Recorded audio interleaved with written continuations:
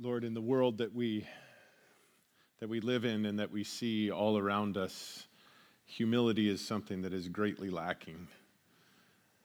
But Lord, the truth is, as we do humble ourselves before you, you draw us closer to yourself. As we accept in our hearts that we desire less of us and more of you, you reward us with just that, more of you. Lord, our desire tonight as we gather here together to sing your praises and to study your word is to know you more, to draw closer to you in this relationship that you desire to have with us. Lord, that's beyond any of our comprehension, how you could desire that with us. But Lord, we embrace your love, and we desire that work in us tonight. So have your way, Lord. In Jesus' name, amen. Amen. Please be seated.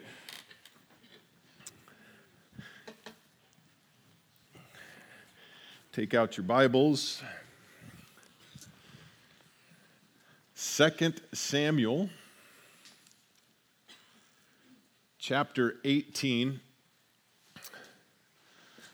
2 Samuel 18. The last few weeks, as we've been studying the life of David, we have seen that his son Absalom has seized control, has done a coup, if you would, and got many of the people of Israel to come alongside him to overthrow David as the king. And David, we could look at this and say, well, David running away as a coward, but we see and we know David's heart, and we see that even as it plays through tonight. His desire was not to pull people into this civil war where innocent people would be hurt or killed. And so his desire even was to pull away, to move away and let God sort through the things. And as we looked at last week, we saw that God was working behind the scenes, even through this man Hushai, who was advisor to David, but went in to advise Absalom and gave him advice that Absalom then follows. And we saw in the text, it tells us that God was working in that to thwart Absalom and his designs and his plans. And then David was provided for, and all of the people that fled with David were provided for miraculously by other people, and God just using that and working miraculously through that. We left off at the end of chapter 17, so we pick up now in chapter 18, verse 1. Then David numbered the people who were with him and set over them commanders of thousands and commanders of hundreds. Now, we mentioned when David first left, there was 600 people that went with him. But people have now been coming, people that are loyal to David and followers of the true and living God. They're coming from all over, and thousands gather together now with David in the wilderness here.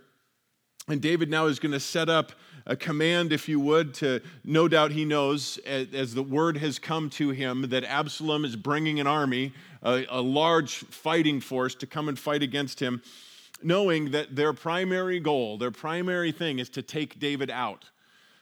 David, verse 2, sent the people out, 1/3 under the command of Joab, 1/3 under the command of Abishai, the son of Zeruiah, Joab's brother, and 1/3 under the command of Ittai, the Gittite.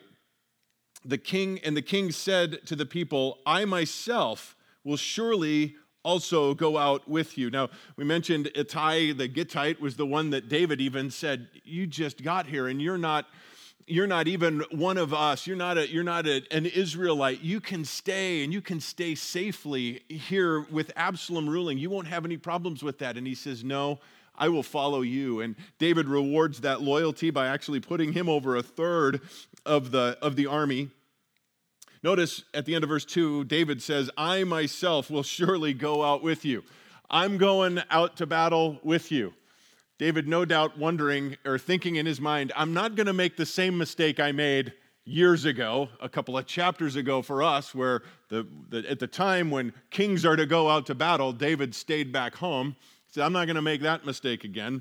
I'm going to go out and surely fight with you. But, verse 3, the people said, you should not go out. For if we indeed flee, they will not care about us. Even if half of us die, they will not care about us, but you are worth 10,000 of us. Therefore now it is better that you be ready to help us from the city. Everybody knew that this wasn't a battle against Israelites. This was a battle of Absalom and David. As soon as David was taken out, the war would be over. And so they're saying, don't come fight with us. You stay here in the safety of the city. You can manage things from here. If things get out of hand, you can send help. You can do these things, but don't come with us. David says, verse 4, then the king said to them, whatever seems best to you, I will do. So the king stood beside the gate, and all the people went out by hundreds and thousands. We see the humility in David in that he listens to the advice that he receives from these people, and he says, okay, whatever you say, I will do. I will sit back here and lead from here. The king charged Joab and Abishai and Ittai, saying, deal gently for my sake with the young man Absalom. And all the people heard. When the king charged all the commanders concerning Absalom, David gave very clear instructions. Absalom is not to be harmed. In this battle, in this fight, deal gently with him. Do not kill Absalom. And it says, everybody heard it. That's going to come into play here in just a little bit. Then, verse 6, the people went out into the field against Israel, and the battle took place in the forest of Ephraim. So there's a thick forest area that is there. They're fighting out in the fields, and the battle then moves into the forest, into the woods. The people of Israel were defeated there before the servants of David, and the slaughter there that day was great, 20,000 men. Now, we could just kind of gloss over that number, but think of that for a second. 20,000 men died in this battle. It's really mind-boggling to think of a number like that. You might, an exchange of fighting, and this is hand-to-hand combat. This wasn't like, David's people flew over and dropped a bomb on a big contingent of people. Hand-to-hand combat, one person dying at a time at the hand of another.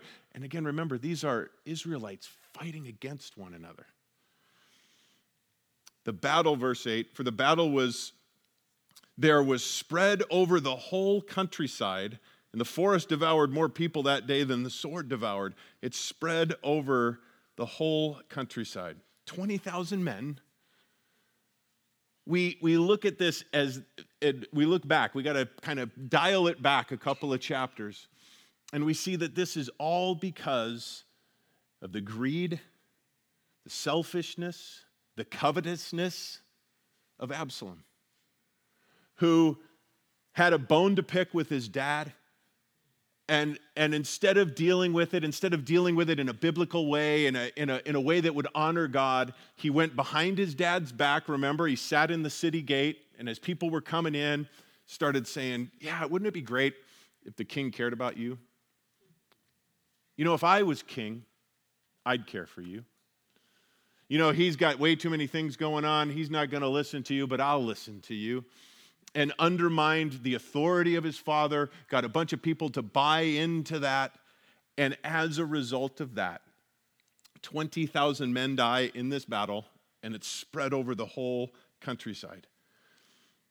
Decisions like that, attitudes like that, have far-reaching effects, far greater than just dealing with Absalom and David. All of these innocent people that were sucked in, believing in the lies, believing in what they were hearing, choosing sides and dividing. And again, these are the children of Israel. This isn't like the Philistines fighting against Israel. This is the children of Israel. And I make a point of that because that type of thing happens in the church every day.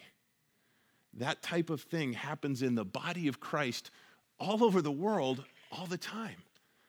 Churches split, churches are divided because somebody says, you know what, I don't agree with what leadership is doing, or I don't like this direction, and I could do it better, and starts talking to other people and spreading these types of things. And before you know it, there's two groups, and then it splits out.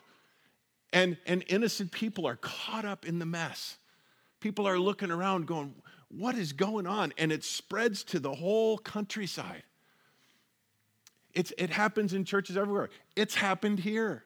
It's happened in pastors of friends of mine I talk to. It happens in it happens all over the place, and innocent people are caught up, and it spreads out over the whole countryside. It spreads out over the whole community. People say, oh, did you hear what's going on over at that church? And then the enemies of the church love to pile on and divide and everything. And it all starts, again, the same way it started with Absalom. Greed, covetousness, pride. I could do it better. Guys, if you ever have a concern within the church, there's a way to deal with it. There's a way to deal with it biblically. Go to the elders in the church. If you have a problem with me personally, I'm not telling you, don't deal with it. I'm not telling you, tough lumps. You go to the elders in the church, and you talk through it biblically. And if it comes to a point where, you know what, I just can't submit to the authority in the church because I don't agree with these certain things, that's okay. You're not forced to stay here. You're not forced to stay anywhere. But honor the Lord, and if you leave quietly.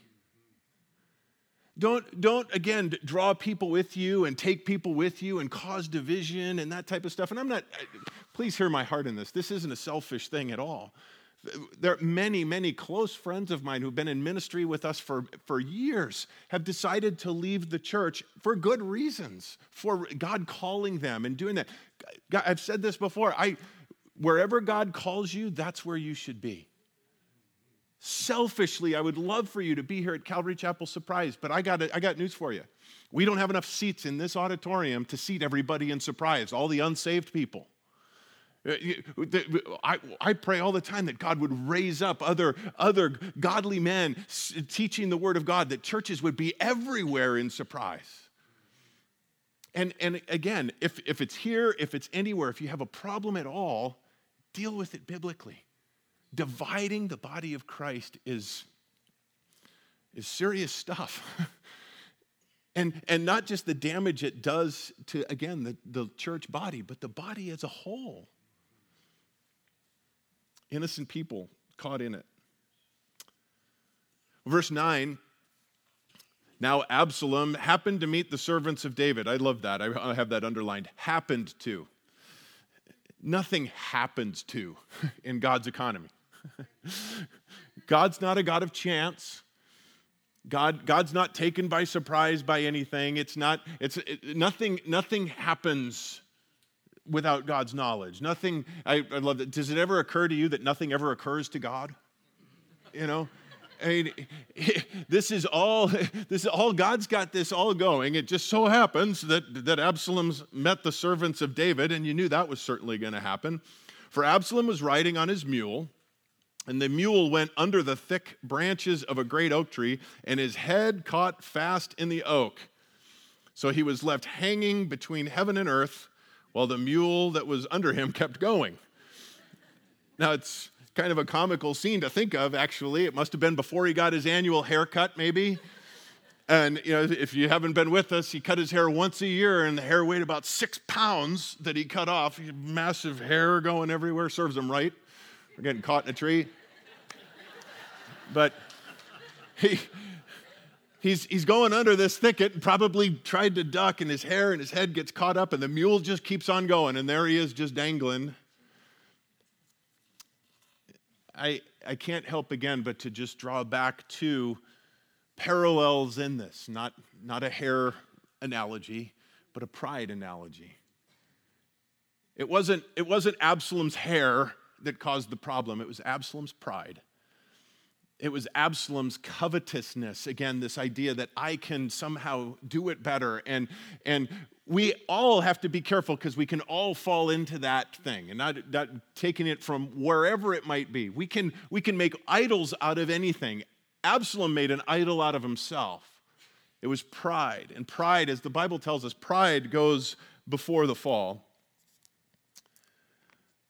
Pride is a snare, just as Absalom's hair was a snare. Paul writes to Timothy, if anyone advocates a different doctrine and does not agree with sound words, those of our Lord Jesus Christ, and with the doctrine conforming to godliness, he is conceited and understands nothing. But he has a morbid interest in controversial questions and disputes about words, out of which arise envy, strife, abusive language, evil suspicions, and constant friction between men of depraved minds and deprived of the truth, who suppose that godliness is a means to gain. All godliness is actually a means of great gain if it is accompanied by contentment. That's a huge problem for Absalom. He wasn't content with the fact that his dad was king. He wasn't content with the fact that things were playing out the way that they were. So he took matters into his own hands. And again, his pride.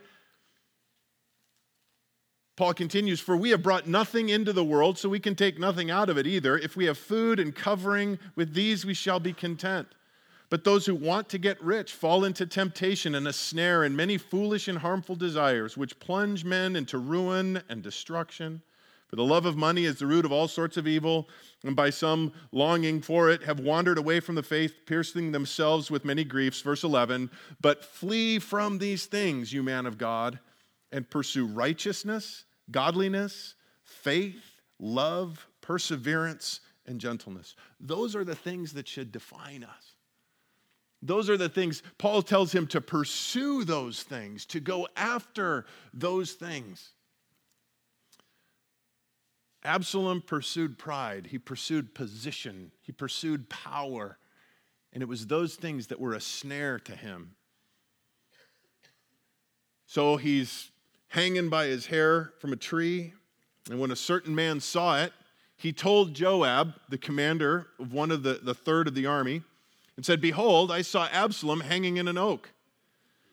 Then Joab said to the man who told him, now behold, you saw him? Why then did you not strike him there to the ground, and I would have given you 10 pieces of silver and a belt? The man said to Joab, even if I should receive 1,000 pieces of silver in my hand, I would not put my hand against the king's son, for in our hearing the king charged you and Abishai and Ittai, saying, protect for me the young man Absalom. Otherwise, if I had dealt treacherously against his life, and there is nothing hidden from the king, then you yourself would have stood aloof. If I do this, and King David's going to find out, which of course he is, he's going to find out I did it, you're going to back off and say, that wasn't my idea. Then Joab said, I will not waste time here with you. So he took 3 spears in his hand and thrust them through the heart of Absalom while he was yet alive in the midst of the oak. And 10 young men who carried Joab's armor gathered around and struck Absalom and killed him. So Joab going directly against the order that the king had given him, King David. And he could have easily bound Absalom, cut his hair off and got him out of the tree and brought him back. But he takes now matters into his own hands. No doubt probably thinking, again, I know what David's going to do. He'll give him a full pardon. I don't want to be going through this thing again in 5 years or whenever it is. So again, he takes matters into his own hands and kills Absalom. But then verse 16, it says, then Joab blew the trumpet and the people returned from pursuing Israel, for Joab restrained the people. Now that this is done, now that Absalom is dead, he blows the trumpet, which basically tells everybody, all right, stop fighting. Quit pursuing Israel now. Quit pursuing Absalom's army because Absalom is now dead. He calls it off. They took Absalom and cast him into a deep pit in the forest and erected over him a very great heap of stones. And all Israel fled, each to his tent. Now, all Israel, that is those that were fighting with Absalom, they all take off and run to their homes. Verse 18 says, now Absalom in his lifetime had taken and set up for himself a pillar, which is in the king's valley, for he said, I have no son to preserve my name. So he named the pillar after his own name, and it is called Absalom's monument to this day. Interesting when we look at that, because Absalom says, I have no son to carry on my name. We know from just back in chapter 14 that Absalom didn't have one son, he had 3 sons. And when I think of that, I'm thinking, okay, are they all dead? None of that's recorded for us. But I can look at Absalom and draw some conclusions. And again, I'm just going to throw that out there and then make a point with it. He had 3 sons. But none of them were going to carry on what he wanted carried on. He had built a monument for himself.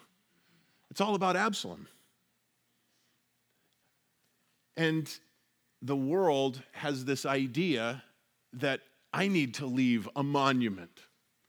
I need to build for myself a monument of wealth, a monument of power, a monument of possessions, so that will carry on my legacy. People will be talking about me for generations because of who I was and what I did.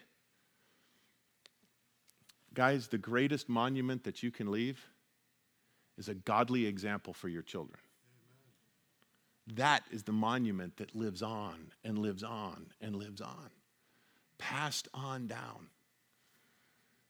All of these people, I don't know what your political, who you're pulling for, and this isn't the point I'm making, but there's a whole lot of arrogant blowhards that are trying to build a monument for themselves.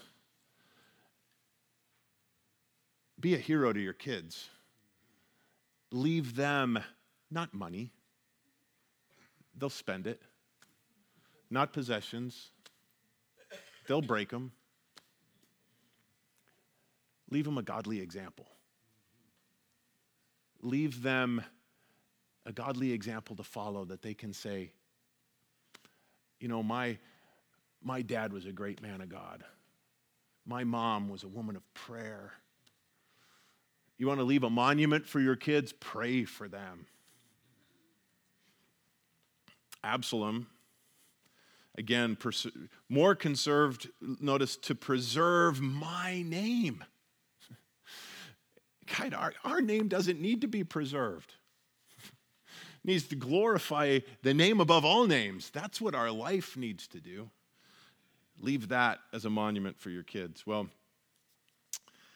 verse 19, then Ahimaaz, the son of Zadok, one of the priest's sons, he was running back and forth, if that they were doing that stuff there to bring news to David, says, please let me run and bring the king the news that the Lord has freed him from the hand of the enemies. Remember, David's back in the city. He doesn't know what's happened yet. So this Ahimaaz comes up to him and says, please let me run to go tell David. Listen to what Joab says, though. You are not the man to carry the news this day, but you shall carry news another day. However, you shall carry no news today, because the king's son is dead. Ahimaaz wanted to be the guy that brought the news to David that says, hey, we won. But Joab knew. Joab knows David and knows him well. And he knows that David's going to be more concerned about what happened with Absalom. So Joab's trying to actually protect Ahimaaz here. He's saying, I want you, another day I'm going to have you bring good news. But this news, I know, isn't going to be good news to David. Kids, young people, even every one of us can learn something. We need to listen to the counsel of other people, especially elders, especially people who have experience and wisdom. Sometimes we might think, man, this is the best thing. This is obviously God leading this way, or whatever it is. And to have the wise counsel to say, you know what? Let's hold off. Or, I've been down this road before. Let's pray. Let's do. And sometimes, especially young people can just get going off and saying, I know this is the way I got to go. I got to run this way. Listen to those with experience and with knowledge, godly people with experience and knowledge. Joab knew. He knew better. He told him, the king's son is dead. Then, verse 21, Joab said to the Cushite, "Go tell the king what you have seen." So the Cushite bowed to Joab and ran. So here's a foreigner that was fighting with him, and he says, "You go tell him." "Yes, sir." And he takes off running. Now Ahimaaz, the son of Zadok, said once more to Joab, "But whatever happens, please let me also run after the Cushite." Please. Parents, right? Please. No, please. No, please. Like a little kid here. Joab said, "Why would you run, my son, since you will have no reward for going? The Cushite's already gone. He's way out ahead of you.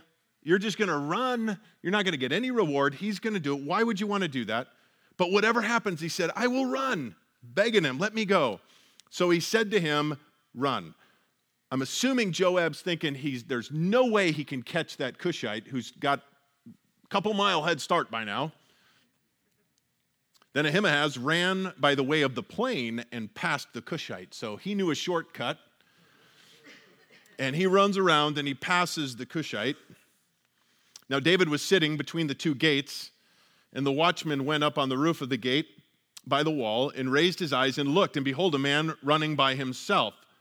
And the watchman called and told the king, and the king said, "If he is by himself, there is good news in his mouth." Looks out, he sees the Cushite running, and he tells David, and David says, "Well, if he's running by himself, if there's one guy running, that's good news. If there's 1,000 guys running, that's bad news." But there's one, so that's good news. He came nearer and nearer. Then the watchman saw another man running, and the watchman called to the gatekeeper, and he said, "Behold, another man running by himself." And the king said, "This one is also bringing good news." The watchman said, "I think the running of the first one is like the running of Ahimaaz, the son of Zadok." The king said, "This is a good man and comes with good news." I don't know what it was about his stride or his gait, but the guy said, "Man, that looks like Ahimaaz running here."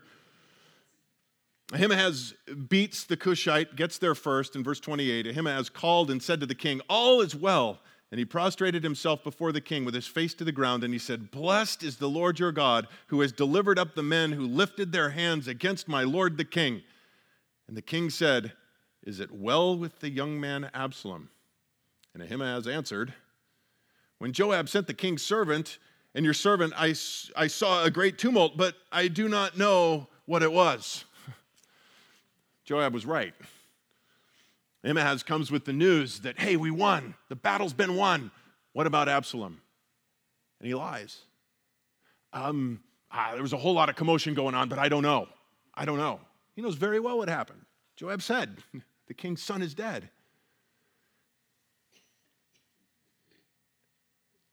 Ahimaaz is a fast messenger, but a bad messenger. He only wanted to bring the good news. And bottom line, guys, we have a message as Christians. But if we can't deliver the whole news, we shouldn't be delivering any of it. There is a great move in the church today. Not this church. Talk about the church as a whole. It says, well, we don't talk about sin. We don't talk about hell. God's given me a positive message to bring. The problem with that is it's not the full message. The problem with that is that it's deceptive. If we don't talk about sin and hell, but we talk about salvation, you got to get saved. Saved from what? And if we don't talk about sin and we don't talk about hell and we can't tell them what they're saved from, we'll say, well, we can tell you what you're saved to, prosperity. You can have everything you want. God's got a wonderful plan for your life. The problem with that is it's only part of the message. The problem with that is that people that buy into that message and then life goes south, they say, what's up with that? You told me everything was going to be great. So how do we have to give the whole message? We need to talk about sin. That's why we're in the mess that we're in. We need to talk about hell, because if people don't understand the reality of hell, why would I want to change anything? I think one of the biggest things that's missing in the message today is the lordship of Jesus Christ. Even in churches that will say, okay, sin, hell, get away from that, accept Jesus as your Savior, and go to heaven. Great. But again, that's part of it. In the book of Acts, Jesus is referred to as Lord way more times than he's referred to as Savior. And that doesn't diminish his role as our Savior. He's the only one. But it elevates his role as Lord. And Lord means he's in control. Lord means he calls the shots. Lord means he sits on the throne of my heart now. Lord means I hear what he says and I do what he says. Jesus said, why do you call me Lord and not do the things that I say? Jesus said, you got to count the cost. And there's a cost. When we understand it fully, it's a cost we're glad to pay, but it means that we need to die to ourselves. We need to say that I've made a perfect mess of everything. Jesus, you come in and take control of my. Now, I die to myself. Jesus said, you got to take up your cross daily and follow me. If that's not part of the message, we're not giving them the full message. But the beauty of it is that when we make him Lord of our life, when we're willing to take up our cross daily and follow him, the rewards are unbelievable. Bible tells us that he will give us the desires of our heart. That doesn't mean the desires of our putrid, sinful heart. It's the desires of our redeemed new heart. He places his desires in our heart, and we desire those then, and then he gives them to us. He puts the desires in our heart that we would want if we had enough sense to want them. And then he loves to bless and to give those things. But that's got to be all a part of it. Got to count the cost, not just the blessings. And the blessings are immense, but there's a cost involved. Well, Ahimaaz only brought part of the message. Then the king said, turn aside and stand here. So he turned aside and stood still, probably with his head down. Behold, the Cushite arrived, and the Cushite said, Let my lord the king receive good news, for the Lord has freed you this day from the hand of all those who rose up against you. Then the king said to the Cushite, it is well with the young man Absalom?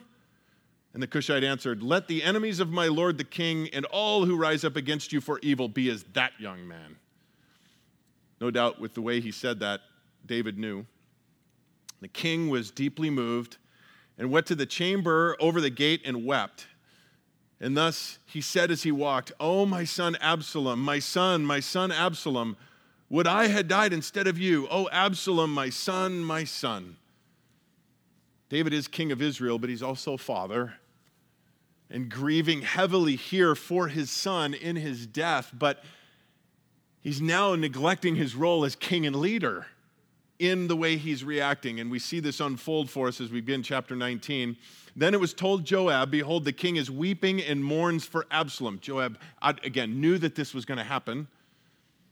The victory that day was turned to mourning for all the people, for the people heard it and said that day, the king is grieved for his son. So the people went by stealth into the city that day, as people who are humiliated steal away when they flee in battle. So here comes the victorious army, and they've heard that their king is weeping over the fact that, and so they're just kind of with their heads down and kind of sneaking off Instead of having a cry of victory, they're sneaking away to their homes. The king covered his face and cried out with a loud voice, "Oh, my son Absalom! Oh, Absalom, my son, my son." Verse 5, then Joab came into the house to the king and said, "Today you have covered with shame the faces of all of your servants, who today have saved your life and the lives of your sons and daughters, the lives of your wives and the lives of your concubines, by loving those who hate you and by hating those who love you. For you have shown today that princes and servants are nothing to you. For I know this day that if Absalom were alive and all of us were dead today, then you would be pleased." That's certainly not David's heart. He didn't want everybody else to be dead. But sometimes we can get so caught up in our immediate situation, the gravity of what it is that we're facing, the difficulties and the mountain that is in front of us, and we can get so focused on that we can miss all of these other things that are going on around us. Again, that's certainly not his heart, but that's the perception. He was looking at it from one angle, but Joab is saying, dude, when I look at you, this is what I see. This is the perspective that everyone else has. We all need people in our lives. There's a lot of bad stuff about Joab. We're going to get to more of that. But there's one good trait. At least he was willing, because the way he just spoke to the king, he could have been killed. But he was willing to stand up and say the truth. Willing to stand up, no matter how difficult it was to deliver and even harder to hear, he spoke the truth. He said, David, you have to hear this. There are people around you that are hurt because of your actions, and you don't see it. You don't get it. We need people like that. I need people like that. My wife is a beautiful example of that to me. Many times she'll say, honey, you didn't see your face, but this is what you were saying with your facial expressions. Like, what are you talking about? That's not what I meant. That's not what was in my heart. And she said, but that's what they saw, because that's what I saw. And willing to go and say that. Husbands and wives, that's something that needs to happen, because especially us guys, I'm pretty demonstrative at times, and I can come across a certain way and totally miss that. And to have somebody to say, hey, this is the way it came across. And we have to be willing to receive that when it comes as well, as David does here. As difficult as that was to hear, and as difficult as it was to now do an about face, David does. Joab continues with his counsel. Now, therefore, verse 7, go and speak kindly to your servants, for I swear by the Lord, if you do not go out, surely not a man will pass through the night with you, and this will be worse for you than all the evil that has come upon you from your youth until now. Everyone will turn their back on you if you don't go fix this right now. So the king arose and sat in the gate. When they told all the people, saying, behold, the king is sitting in the gate, then all the people came before the king. Now Israel had fled, each to his tent, all of those that were following Absalom. All the people were quarreling throughout all the tribes of Israel. I told you that was a dumb idea, just going back and forth, saying, the king has delivered us from the hand of our enemies and saved us from the hand of the Philistines, but now he has fled out of the land from Absalom. However, Absalom, whom we anointed over us, has died in battle. Now then, why are you silent about bringing the king back? We got to fix this. We made a mistake. Let's go make David our king again. Then King David sent to Zadok and Abiathar the priests, saying, speak to the elders of Judah, saying, why are you the last to bring the king back to his house, since the word of all Israel has come to the king, even to his house? You are my brothers. You are my bone and my flesh. Why then should you be the last to bring back the king? Now, the elders of Judah, those are David's people, but they're also Absalom's people, and those are the ones who first went to Absalom. And David is now extending, if you would, the olive branch to them, saying, why aren't you coming to receive me back? not why is it that you're the last ones now that seem to be talking about this? And no doubt they're probably thinking, man, we got it bad coming. We were the ones who turned our back on him first. Say to Amasa, are you not my bone and my flesh? May God do so to me and more also, if you will not be commander of the army before me continually in place of Joab. Now, if you remember, Amasa was Absalom's commander, was fighting for David, but he was one that went with Absalom and was the commander of his army. And here David is saying to him, you'll be commander in my army. That reveals a lot to me about David's heart. Going to the one who was leading the army against him, no doubt seeing in him a brokenness, an understanding that he made the wrong decision in that, and he's saying, you're my brother. You come. Now, there may also have been, again, conjecture, something here, because notice he says, you will be commander of my army before me continually in place of Joab. No doubt David now knows that Absalom was hanging in a tree and Joab killed him. And because of that direct disobey of an order, especially as one that he's placed in command and going against a direct order, basically saying, Joab, you're demoted. Joab's not going to take kindly to that, as we'll see in chapter 20. But again, I see in here too also the heart of David, wanting to reconcile, wanting to bring things together. And what a way to do that than to reach out to someone that was coming against you at one point. Now, he's not here, I don't see him, and I didn't ask him permission beforehand, but I'm sure he wouldn't mind. Pastor Allen, when he was pastoring a church down in Mexico years ago, had a man in his church do what we just talked about earlier. Rose up, divided, was in town speaking negatively against that. And Allen admits there was bitterness, there was anger, there was a lot of things in there. But the Lord so spoke to Allen's heart about forgiveness and unity and coming together. Later on, a few years later, Allen actually had him come in and speak in his church. Again, a desire for reconciliation. And that's David's heart here, to reconcile.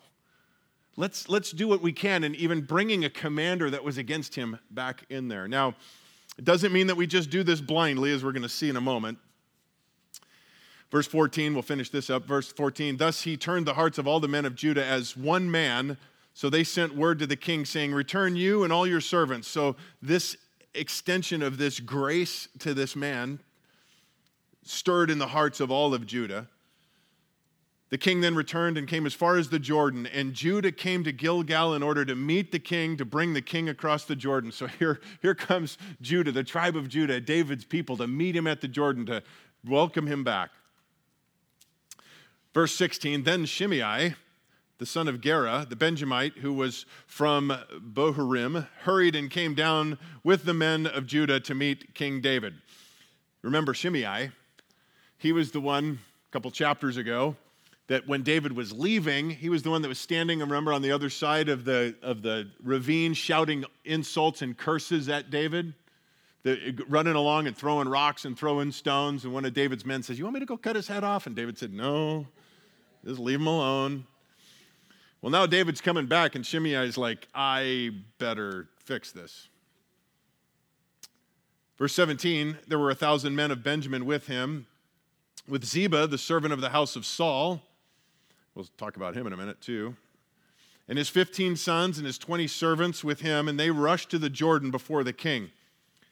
Then they kept crossing the fjord to bring over the king's household and to do what was good in his sight. And Shimei, the son of Gera, fell down before the king as he was about to cross the Jordan.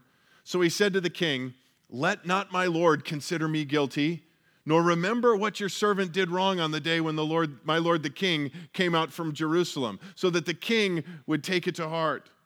For your servant knows that I have sinned. Therefore, behold, I have come today, the first of all of the house of Joseph, to go down to meet my lord the king. Notice, my lord the king, king, lord, king, servant. He's really laying it on. So that the king would take it to heart. He's selling it. He's selling it really hard. And before we go too far with that we need to understand that there's a huge difference between repentance, truly being broken and sorry over your sin, and being sorry things didn't work out the way you thought they were. That's what's going on here. We'll see that play out years later in Solomon's reign. It says in Hebrews chapter 12, pursue peace with all men and the sanctification without which no one will see the Lord. See to it that no one comes short of the grace of God, and that no root of bitterness springing up causes trouble, and by it many be defiled. That there be no immoral or godless person like Esau, who sold his own birthright for a single meal. For you know that even afterwards, when he desired to inherit the blessing, he was rejected, for he found no place for repentance, though he sought it out with tears. Just because he was crying and sorry, the Bible records for us, godless Esau found no place for repentance. He did not truly repent. He wasn't truly broken over what had happened. Now, we have to be careful because Paul warns us in Romans that that's not our job to determine who's truly repentant and who's not. It says in Romans chapter 2, therefore you have no excuse, every one of you who passes judgment, for in that which you judge another, you condemn yourself, for you who practice these same things. And we know that the judgment of God rightly falls upon those who practice such things. It's not up to us to be the judge. God alone can see a person's heart and see if they truly are. I think it's just as sad when someone comes not repentant, not truly sorry, but playing the game to try to get back into the graces of someone. Just as sad as that is the one who someone truly comes and says, I am really sorry. And you know what? I don't accept your apology. I don't believe that you're truly sorry. We see here in David's reaction that I don't know that he necessarily believed him, but he certainly extended the benefit of the doubt. But, verse 21, but Abishai the son of Zeruiah said, should not Shimei be put to death for this, because he cursed the Lord's anointed? There he goes again. Seriously, dude, let me cut his head off. David then said, what have I to do with you, O sons of Zeruiah, that you should this day be an adversary to me? Should any man be put to death in Israel today? For do I not know that I am king over Israel today? I don't need to kill somebody to prove that I'm king. God's put me here. I don't need to show or flex my muscle. Nobody's going to die today. King said to Shimei, you shall not die.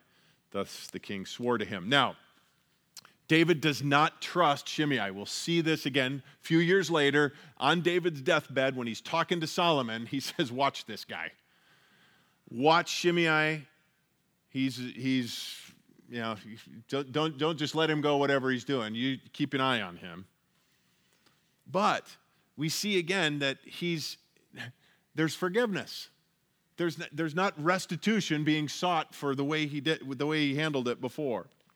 Verse 24, then Mephibosheth, the son of Saul, it's actually the son of Jonathan, came out to meet the king. That's not a typo, by the way. When they say son of, that descendant of.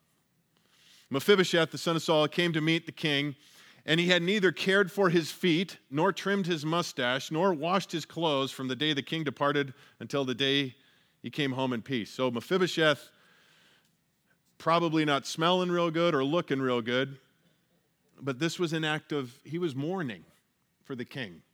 He was truly upset about what was going on, and this was his way, which, by the way, if Absalom returned victorious and found him this way, I mean, his life's at stake here. I mean, Absalom would probably, with him showing this type of respect and love for King David, probably would have killed him. But he truly was mourning over everything that was happening to King David. Verse 25, it was when he came from Jerusalem to meet the king that the king said to him, "Why did you not go with me, Mephibosheth?" So he answered, "O my lord the king, my servant deceived me." Speaking of Ziba, the one that we spoke of a little bit earlier, he was up there with Shimei. Remember back in chapter 16, he came to David bringing all sorts of gifts and everything, and David asked, "Where's Mephibosheth?" And he said, "Oh, he's back there. He's going to try to take the throne." He said, "My servant deceived me. For your servant said, 'I will saddle a donkey for myself that I may ride out to go with the king because your servant is lame.' So he asked him, 'Get a donkey for me so that I can go with David.' But then he didn't. Moreover, he has slandered your servant to my lord the king. But my lord the king is like an angel of God. Therefore, do what is good in your sight. For all my father's household was nothing but dead men before my lord the king. Yet you set your servant among those who ate at your own table. What right do I have that I should complain any more to the king?" So the king said to him, "Why do you still speak of your affairs? I have decided you and Ziba shall divide the land." So he promised all of it to Mephibosheth first, took it away, gave it to Ziba based on his story. Now he's saying, "All right, you guys just divide it up." Mephibosheth said to the king, "Let him even take it all, since my lord the king has come home safely to his own home." Here we see again the heart of Mephibosheth. He doesn't care, just as long as David is back and he's safe.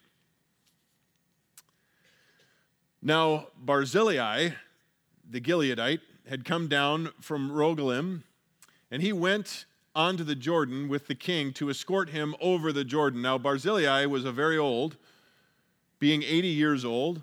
Some of you are saying, that's not very old, but it was then. And he has sustained the king while he stayed in Mahanaim, for he was a very great man. He was very wealthy and so generous that he was supporting David and all of his people while he was in hiding. He was sending food and supplies to them. The king said to Barzillai, "You cross over with me, and I will sustain you in Jerusalem with me. You come with me now to the capital, and I will take care of you." But Barzillai said to the king, "How long have I yet to live, that I should go up with the king to Jerusalem? I'm now 80 years old. Can I distinguish between good and bad? Or can your servant taste what I eat or what I drink? I'd be a waste for me to go there and eat all of that great food and everything. I can't even taste it. Or can I hear any more the voice of singing men and women? I mean, all of the great entertainment that's there, I can't make it out. Why then should your servant be an added burden to my lord the king? Your servant would merely cross over the Jordan with the king. Why should the king compensate me with this reward? I didn't do it to be rewarded. I did it because I love you. Please let your servant return, that I may die in my own city near the grave of my father and my mother. However, here is your servant Chimham. Let him cross over with my lord the king, probably one of his sons, and do for him what is good in your sight." The king answered, "Chimham shall cross over with me, and I will do for him what is good in your sight, and whatever you require of me, I will do for you." All the people crossed over the Jordan, and the king crossed too. The king then kissed Barzillai and blessed him, and he returned to his place. Now the king went on to Gilgal, and Chimham went with him, and all the people of Judah and also half the people of Israel accompanied the king. So there's a large contingent of people now moving with David into Gilgal, moving towards Jerusalem to get back home. Behold, let's see here, that verse 41. And behold, all the men of Israel came out to the king and said to the king, why had our brothers, the men of Judah, stolen you away and brought the king and his household and all David's men with him over the Jordan? How come you're going with them? The Judah and these people? We want to be involved in this. Then all the men of Judah answered the men of Israel, because the king is our close relative. Why then are you angry about this matter? Have we eaten at all the king's expense, or anything been taken from us? So what's your problem? It's not like we're here to get something from him. He's family to us. We're here to bring him back home. But the men of Israel answered the men of Judah and said, we have 10 parts in the king. You're just one tribe. We're 10. Therefore, we also have more claim on David than you. Why then did you treat us with contempt? Was it not our advice first to bring back the king? Yet the words of the men of Judah were harsher than the words of the men of Israel. Again, I look at this and it's if it wasn't so sad and it wasn't so typical, it would be comical. These people who just a day or two before are fighting with Absalom against David are now arguing over, well, we want David. No, we want David. No, we want David. And I laugh because how many Chris Christie supporters are going to be Marco Rubio supporters if he's the nominee, and how many Trump supporters are going to be this? I mean, now they're just attacking each other, and now later on it's going to be so fickle. And if there wasn't that in me at times, I could sit in judgment, but man, we can all be fickle, can't we? And it doesn't tell us David's reaction, but I can almost just see him sitting there on his donkey going, can't be serious. And I got to go back to this. Maybe I'll just go get a condo on the beach in Joppa and just hang out. I'm 60 plus now. I'm just going to, who needs this? But he doesn't. He goes back to Jerusalem and lives out his days as their king, regardless of how fickle they are. And we're going to see, we're not done with this craziness when we get into chapter 20. But I can't help also but think of our king. And you guys need to be so thankful that I'm not Jesus. Because I know me. And I'd have been like, you guys just whatever. I don't need this, the way that, because again, I know me. But that's not him. Regardless of how fickle and how shallow we can be, he loves us and he will always be our king. He loves us and he will always be there for us. Great king. Let's pray. Lord, thank you for that truth. That you are faithful to us because that's your nature. It's not based on our nature. Your faithfulness to us is not based on our faithfulness to you, and we praise you for that. We thank you that our relationship to you was purchased by your blood. And your promise is that nothing can take us out of your hand. Lord, forgive us for our fickleness. Forgive us for our tendency to panic and run, for our tendency to see the storm coming and to focus on that instead of focusing on you right with us. Lord Jesus, we ask that you just have your way in us. Guide us and lead us the rest of this week. Lord, we desire to be faithful witnesses of your glory, of your salvation, and of your lordship.